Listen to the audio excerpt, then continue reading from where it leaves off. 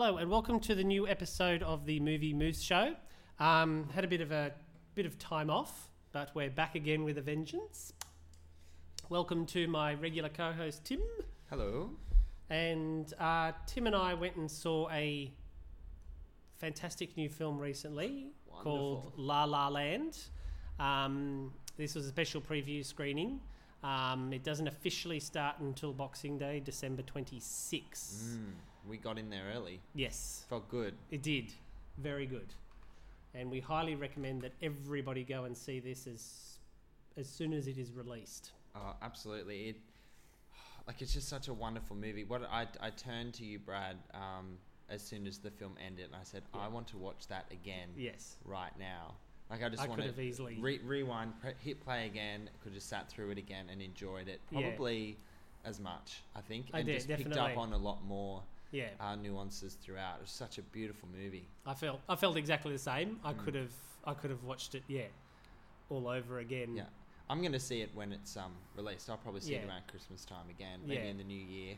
Yeah. Once the dust settles on my excitement, so I can build it up again and enjoy it as much as I did first time. For those who don't know, it's a musical set in modern times, but it has a very old-fashioned 1940s musical feel to it. Yeah. It stars Emma Stone and Ryan Gosling. Emma Stone plays a young woman who's trying to be an actress in Hollywood, get her big break, and so forth. And she meets Ryan Gosling, who is a musician, trying to be a jazz musician and get his big break. Tormented musician. LA, La La Land, as they call it. And it's just about their romance and relationship throughout the film as they are trying to get their big break into show business. Yeah, and how the relationship that they build encourages each other. Yep. And kind of like opens their eyes to their own individual potential. Yeah. He introduces her to jazz. All these sorts of like beautiful like moments. Yeah. I'm really conscious of not spoiling the film because it's a really great journey that you follow while the characters learn a lot about themselves and all the challenges they experience. Yeah. So just kick me under the table if I go to say something.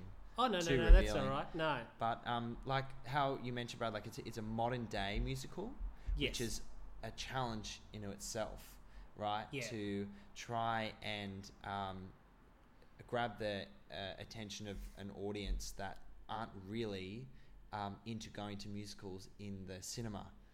The theatre is where musicals are these days. That's the great thing about this film is the songs in it are original. Correct, they were written specifically for the film.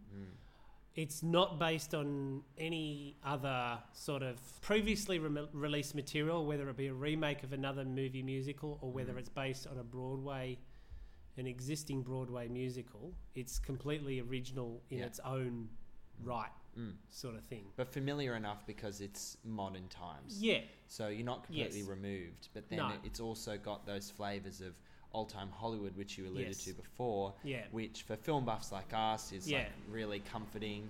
And it also just establishes the context of what the film's about jazz from decades ago, and this tormented musician Ryan Gosling plays that wants to hold on to the past, where all that he's surrounded by is the death of jazz or the reinvention of jazz, and he just needs to be reminded about how he needs to approach that form of music. And you follow that journey with him, paired with the stunningly talented Emma Stone. My God, this is the third film that they've done together, and they're just like power couple. Yeah, they really are. Yeah, I mean, I don't know about the casting. I don't know about the casting for this film, whether it was just a coincidence that they happened to be cast in the same film, or whether they were both deliberately approached because of the natural chemistry that they have. Well, I read that it's funny because let me get this right. Ryan Gosling was originally cast as the Beast in Beauty and the Beast, but he turned that role down to take on La La Land. Yeah, because I'm just reading trivia here in IMDb. And Emma Watson. It was at one point set to star Miles Teller. That's right. And Emma Watson. Who's worked with the director on Whiplash, which is another fantastic film about jazz. Yeah, jazz. Obviously the director. Oh, that's a wonderful movie, but for all many different reasons.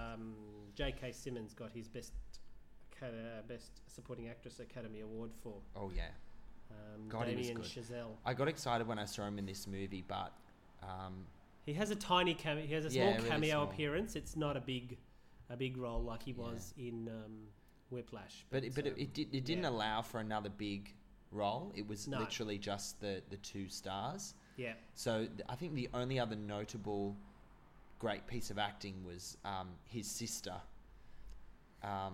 Other than that, the focus is completely on them. Yeah, it's very much the two of them. Yeah. There is the other guy. What's his name? Oh, John Legend. Yes. Yeah, so I forgot about him. Yes. Little musician, known to few. He plays the leader of the band, which Ryan ends up joining. Yeah. To pursue his career. Yeah. Sort of thing. Yeah. But which is great. I mean, he's so talented, and that kind of helps cement it into that modern day scenario too. And you're probably going to mention this yourself anyway, but I'll jump in. I've been to LA a few times, and I don't love it. Aesthetically, I find it really depressing. But I tell you what, this movie just reaped of romanticism. And it made definitely LA romanticized look, LA. It made it look gorgeous. Yeah. I don't know how the hell they did it, but it was. I think it was the filming winding roads, filming all the right spots and so forth. Yeah. Winding roads, high up in the hills. Yeah. Which, to be fair, I didn't really experience when I went to LA, so I guess I can't really talk. And kind of paying homage to old-time Hollywood films. Literally, they watch a film and they go to the place where it was made. Yes. And so that kind of then plays into that old Hollywood sort of sense about it. And Emma Stone's character, Mia, works at the Warner Brothers lot. Yes. So you're kind of surrounded by the back lot and all that sort of stuff. You see a lot of familiar sets. Yeah. And so forth from movies and TV series. I've spotted a few TV series. Which is done time and time again, but I don't know about this movie. It just felt so fresh. Yeah, yeah. Well, that's the thing about LA for me I'm not a big fan of, is that it's very large and spaced out.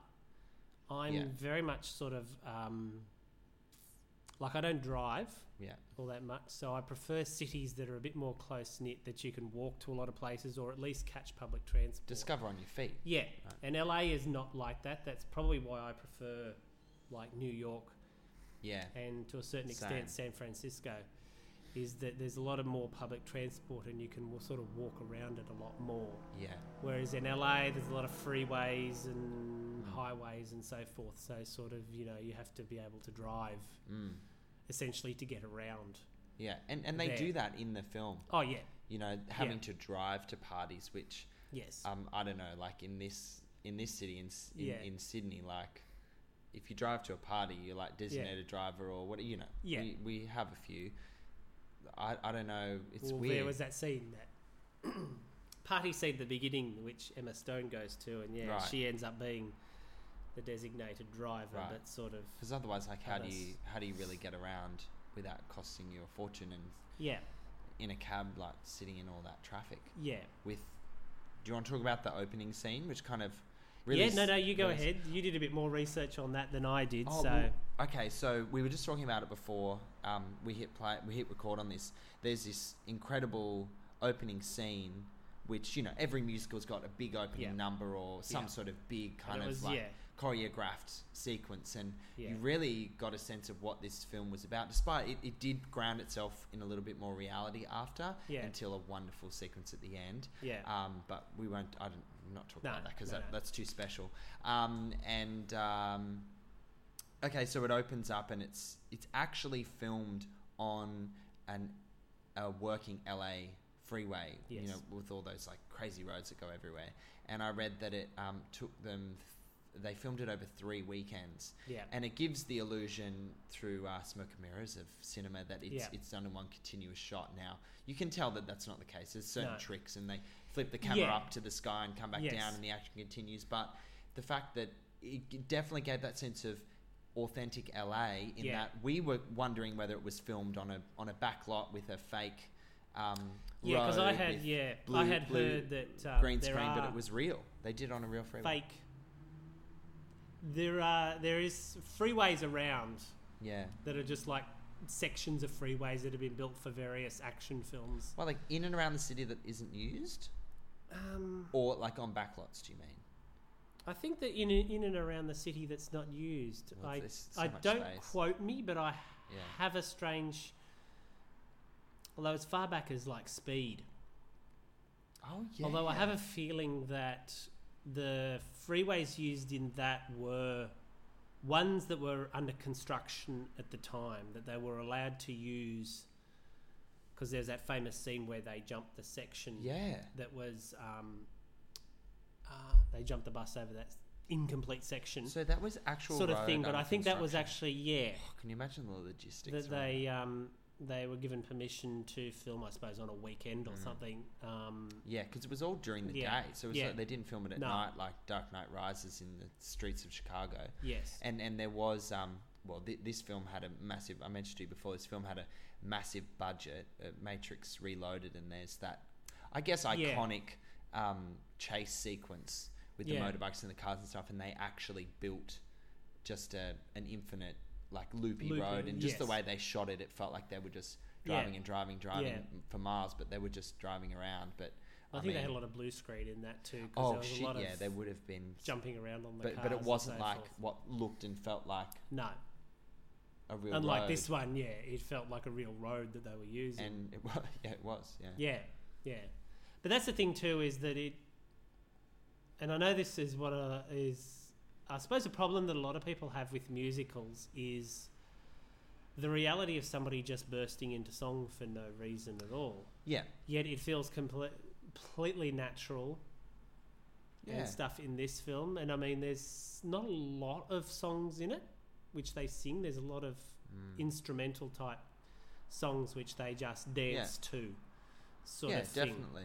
But and there is a it's kind of like 2/3 into the film where you realise that there hasn't been a song in a while. They haven't broke out into song. Yes. But I guess they're focusing on progressing the story forward. Yeah. But then it paves the way and opens up the floodgates of you really connecting to a particular ballad that Emma Stone, that Mia delivers. Yes. And it just makes it that more powerful. Yeah.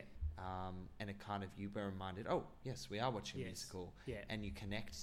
I think you connect to the lyrics a lot more. Yeah, because there's not all these songs getting thrown at you every 5 minutes. Yeah.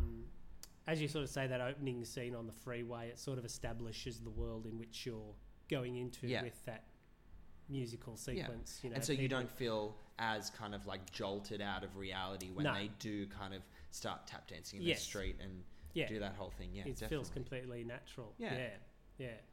But I love the movie so much. Well, that's the thing. I had a great big smile on my face right from the opening moments. Yeah, and it never left for the whole film. Yeah, it's just like pure joy from start to finish. And Ryan Gosling is like, I guess at his core, he's a jazz pianist. Yes. And he learnt how to play piano for this film. Yeah. He's so good. I thought, I looked up to find out whether he learnt piano as a kid. Yeah. But he didn't.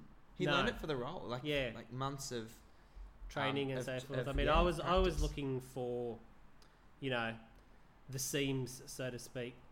In case it was special, they were using special effects. Because they do. What's that film where they use... Michael Douglas... Yes, it's very obvious with Pavarotti. Michael Douglas. No, not Pavarotti. What's his name? Liberace. Yeah, he was. They were CGI behind the hands. candelabra. You can obviously tell, that his hands are CGI in that film. That it's not Michael Douglas playing the piano. And it does make a difference. Yeah, like you can tell. According to composer Justin Hurwitz, all of the piano featured in the film was first recorded by pianist Randy Gerber. Kerber. During pre-production, Ryan Gosling then spent 2 hours a day, 6 days a week in piano lessons, learning the music by heart. By the time the filming had begun, Gosling was able to play all the piano sequences in the film without the use of a hand double or CGI. Okay, so let me clarify. So what we hear is not Ryan Gosling playing, but what we see is Ryan Gosling playing. That's how I interpret that, which I'm still okay with. I don't know. Because they would have used the track. They wouldn't have recorded that on set. He learned so he could play along with the track, He's obviously hitting the keys, so he must be able to play the... great for shaping up to be sort of the big contender for the Oscars this year. All signs are pointing to it winning Best Picture. Oh, I'd stand up applauding if it did. Yeah. And I think like Emma Stone has been nominated before, and so has Ryan Gosling for an Oscar. Maybe not him.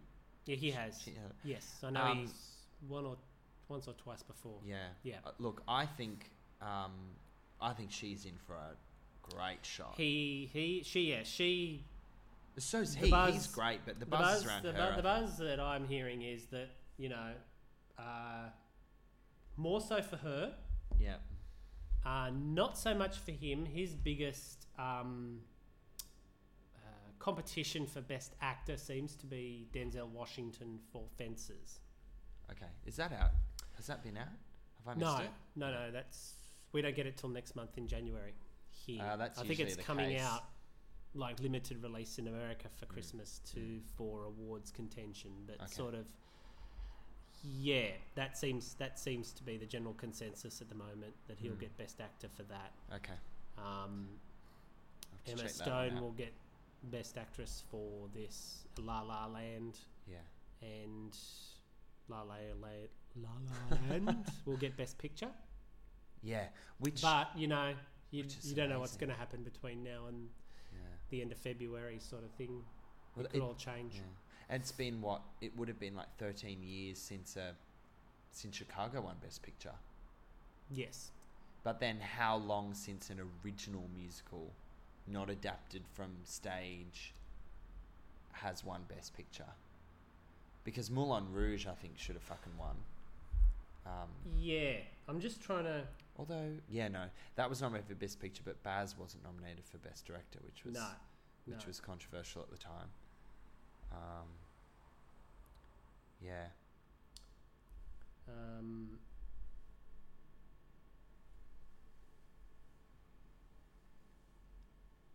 I can't see anything in trivia, but sort of it might not. I think not until the nominations are announced. I think will anything like that. All the stats will come out. Yes. And I think once the film's, because it's a limited release in the US now. Yeah. It had crazy. Considering it's in limited release in LA and New York at the moment. Like literally like 10 screens or something. Like really, really one limited. of the biggest screen averages. Yeah. In a while, since I think it's only the last one was the Grand Budapest Hotel about 4 years ago. That had the biggest. That holds the record as the biggest screen average. And La La Land sort of had another big one this weekend. So yes, it'll be interesting to see how it goes in the long run. Yeah, I think it'll do surprisingly well. Yeah, in certain areas of America. Yeah, where art is prevalent, right? Like that's why they say it's part of its success will be as it's such a feel-good film, considering a lot of what's going on over there at the moment, that people will be looking for something, to boost the morale. Yeah, definitely. Sort of thing. Yeah. Yeah. But it should do very well, hopefully. And I'm looking forward to seeing it again. Me too. Let's go. Yes. Okay. Head off now, but yes. So I think that's all we need to say about it for now. Just talk about it for ages and say how great it is. But I mean, I think probably more than any film that we've reviewed. Then I think I this is the one I encourage your listeners to go and see. Above anything else that we've been like, it's fantastic. Like, this is something special. The must see that you drop everything and go and see. Great holiday viewing. You got a couple of days off. Yeah. Over Christmas, New Year, and I think maybe on a stupidly hot day. Yeah. Or when it pisses down rain. Yeah. Just escape into the cinema and go somewhere else. Have a good time. Mm. Okay, so yes, as I said, it comes out on Boxing Day, December 26th here in Australia.